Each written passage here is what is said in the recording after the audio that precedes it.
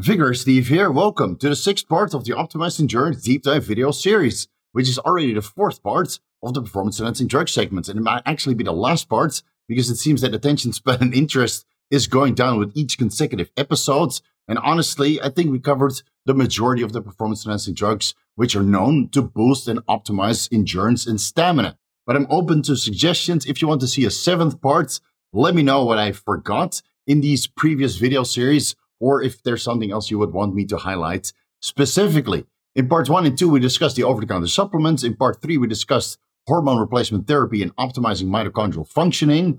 Part 4 was about optimizing oxygen carrying capacity, which I actually forgot. One performance-enhancing drugs, which we'll highlight in this video. In part 5, optimizing cardiac function. And in this part, we'll discuss how to optimize skeletal muscle function and optimizing lactic acid removal. And then in part 7, again, if you would like to see it, we can discuss how to optimize the central nervous system with stimulants or nootropics. But I think it's better if I just include that in the third part of the Optimized Entrepreneurial Nootropic Stack Deep Dive video series, which is now slowly being released. I could also discuss how to reduce inflammation with non-steroidal anti-inflammatory drugs, corticosteroids, glucocorticoids, biological anti-inflammatory agents, which are specifically used for autoimmune and inflammatory conditions, and then even the unclassifiable performance-enhancing drugs. But I'm open to suggestions. So again, if you want to see a part 7, let me know down below. Otherwise, this will be the last part, and we'll incorporate some of the other compounds in a different deep dive video series. And before we get into it, please like the video, leave a comment for the algorithm, and consider subscribing if you haven't already. And you can support the channel by joining either the YouTube or Patreon memberships, where you can vote for following deep dive videos and join the weekly Vigorous Q&A, which is always on Saturday. Plenty of time to get your questions in before we go public and then turn into a super chat. Super flood.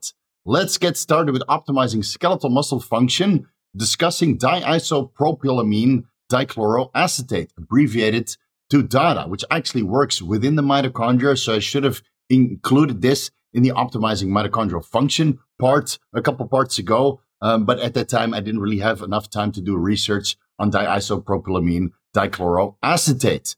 This works by inhibiting the pyruvate dehydrogenase kinase 4 enzymes. And thus, glucose metabolism for adenosine triphosphate production goes up.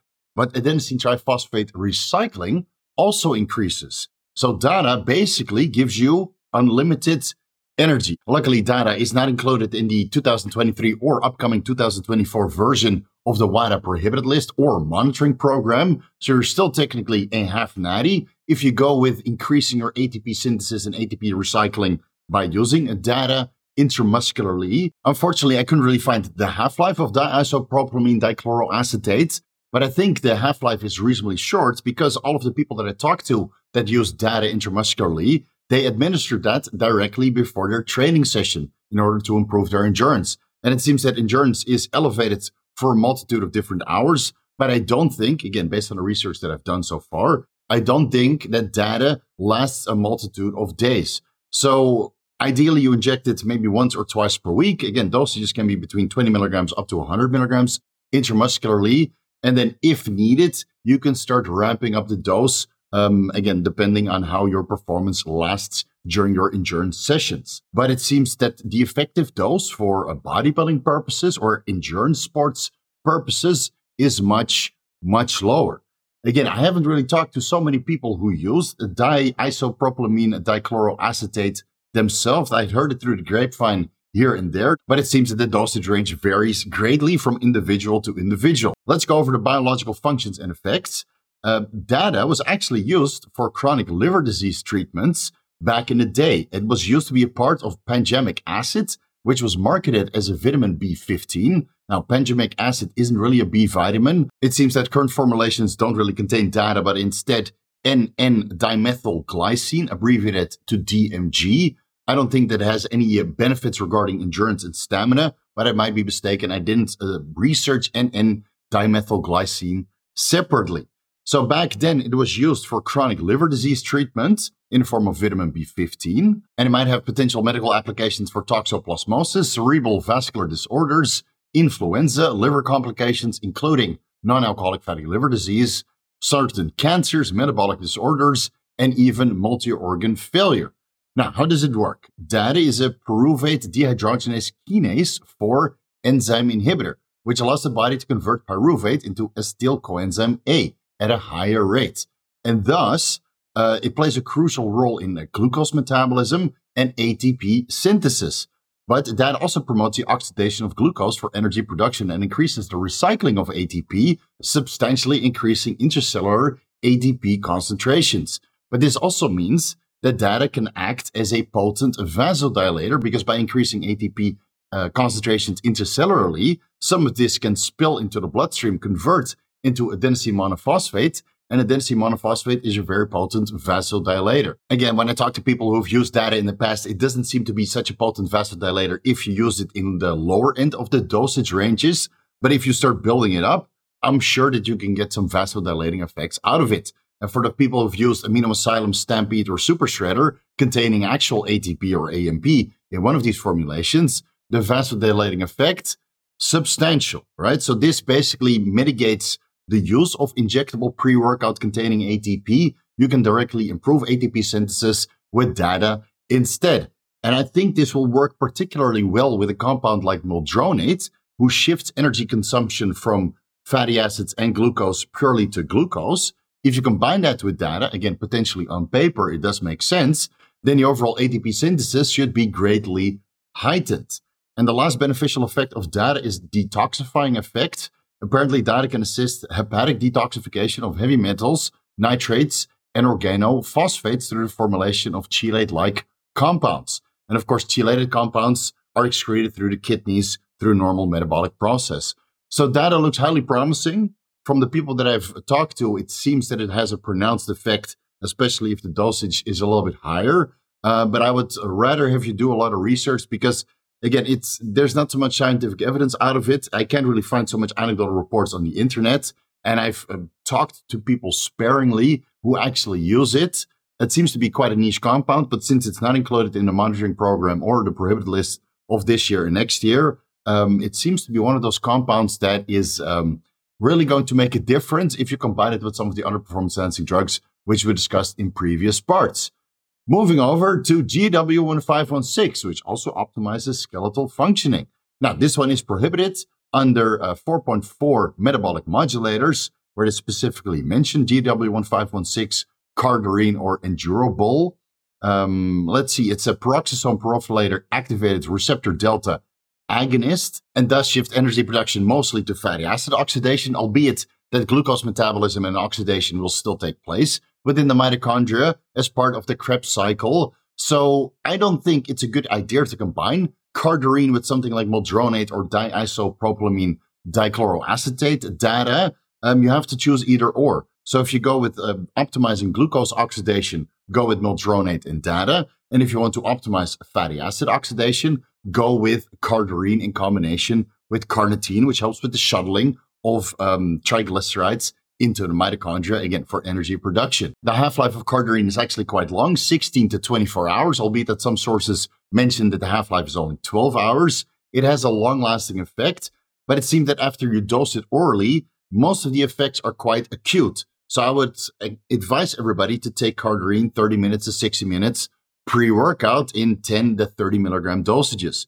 Now, if you have multiple training sessions over the day, I would not exceed 40 milligrams Cardarine per day. So ideally, you would take 20 milligrams Cardarine for your first session of the day and the second session of the day. And thus, stamina increases, endurance is boosted, and fatty acid oxidation. And if you take carnitine and some lipolytic agents like clenbuterol or growth hormone, will greatly improve overall fat burning effects. Now, I'm sure you guys are all intimately familiar with Cardarine because it's been on the market for a very long time and it's very popular as a fat burner. So it has fat burning effects, improved energy metabolism. It increases oxygen utilization because apparently it can increase the production of nitric oxide, which improves vasodilation and improves blood flow.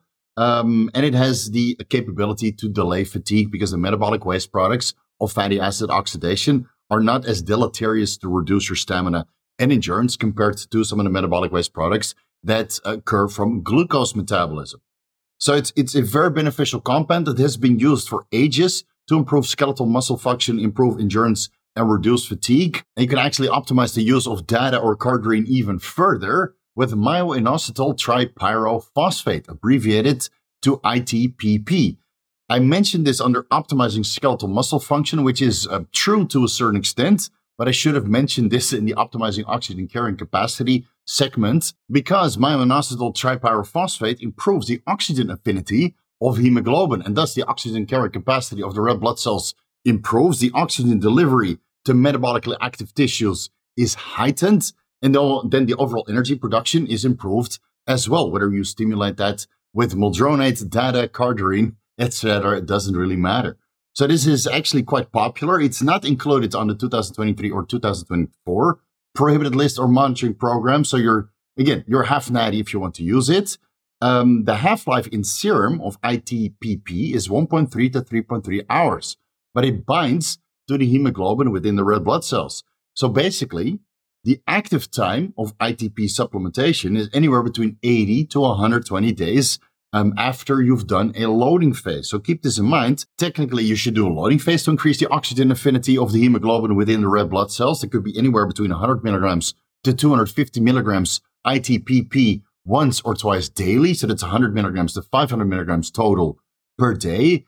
Once you've reached the noticeable effect, whether those are nootropic benefits, because of course oxygenation will also occur in the brain, or endurance benefits, once that is reached, you can reduce to a maintenance dose to 100 milligrams, maybe 3 times per week. Some people go the sublingual route, maybe 50 milligrams, 70 milligrams ITPP sublingually. It seems to enhance its absorption, but orally works quite well, even though the oral bioavailability is, I think, 37%. So you might want to go the sublingual route, considering that ITPP supplementation, especially for the loading phase, can be quite expensive. Now, the biological functions and effects, of course, modulating the hemoglobin affinity of oxygen. Besides that, it can improve hypoxia. So if the oxygen release and delivery to metabolically active tissue is improved, then states of hypoxia during strenuous endurance sports is obviously reduced. This downstream will reduce angiogenesis, because angiogenesis, the formation of new blood vessels, actually occurs after hypoxia. So ITDP might reduce angiogenesis and other markers related to hypoxia, including vascular endothelial growth factor and hypoxia inducible factor 1, and thus inhibiting potentially tumor and cancer growth and development. If you inhibit angiogenesis, but you want to use BPC-157 or TB500 as a recovery aid, then that seems to be mixed signals, obviously. So choose either or. If you go with myo-inositol tripyrophosphate to improve your endurance and you sustain an injury, stop the ITPP, even though it will reduce hypoxia and potentially angiogenesis for 80 to 120 days, because the ITTP is contained within the hemoglobin within the red blood cells, which take a very long time to die and metabolize from the body. So if you reduce the potential for angiogenesis, but you want to induce angiogenesis to improve injuries with BPC-157 or TB500, you might be sending mixed signals. So keep this in mind, right? You might reduce the capability of recovering from injuries. And again, like I mentioned previously, it does seem that users of ITPP report that it has nootropic effects by increasing oxygen delivery and blood flow to the brain. Some users report increased clarity and focus, while others notice that it improves their overall cognition and even reaction time. So if you follow a contact sport or fighting sports, then it seems that ITPP can actually improve not only your stamina, but also your reaction time, so you can see those punches coming and avoid them. And then the last compound I want to discuss, and this one is super, super niche. I've never talked to anybody who's actually used this compound. I've heard it through the grapevine that it is being used in very long endurance sports, like the Tour de France, cycling, for example. But again, I've never talked to anybody who has anecdotal experience using tromethamine. This optimizes skeletal muscle function by removing lactic acid. Tromethamine, abbreviated to TUM, is a buffering agent to prevent metabolic acidosis. Half-life is about 4 to 8 hours through intravenous administration. And the only product on the market that I was able to find that contains a version of TUM is named Toradolorol. Try to pronounce that fastly. Toradolorol.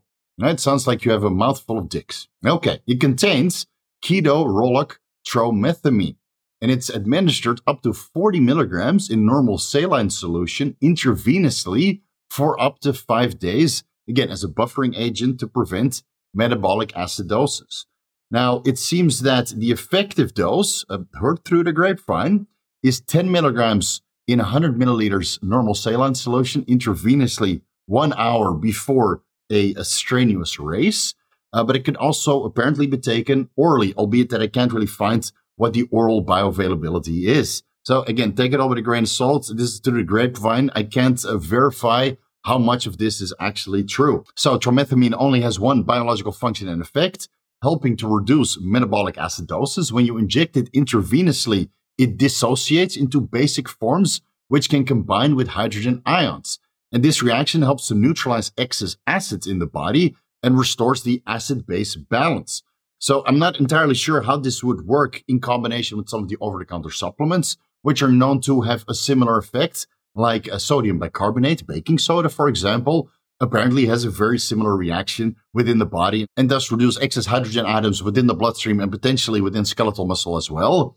Albeit that I feel that oral beta-alanine supplementation or even injectable carnosine injected into the muscle group that you're going to use for endurance sports or train during the workouts, I feel that that's better for improving the lactic acid buffer within skeletal muscle. So maybe you can use tromethamine or sodium bicarbonate for the lactic acid buffer within the bloodstream and beta-alanine, injectable carnosine, for the lactic acid buffer within skeletal muscle.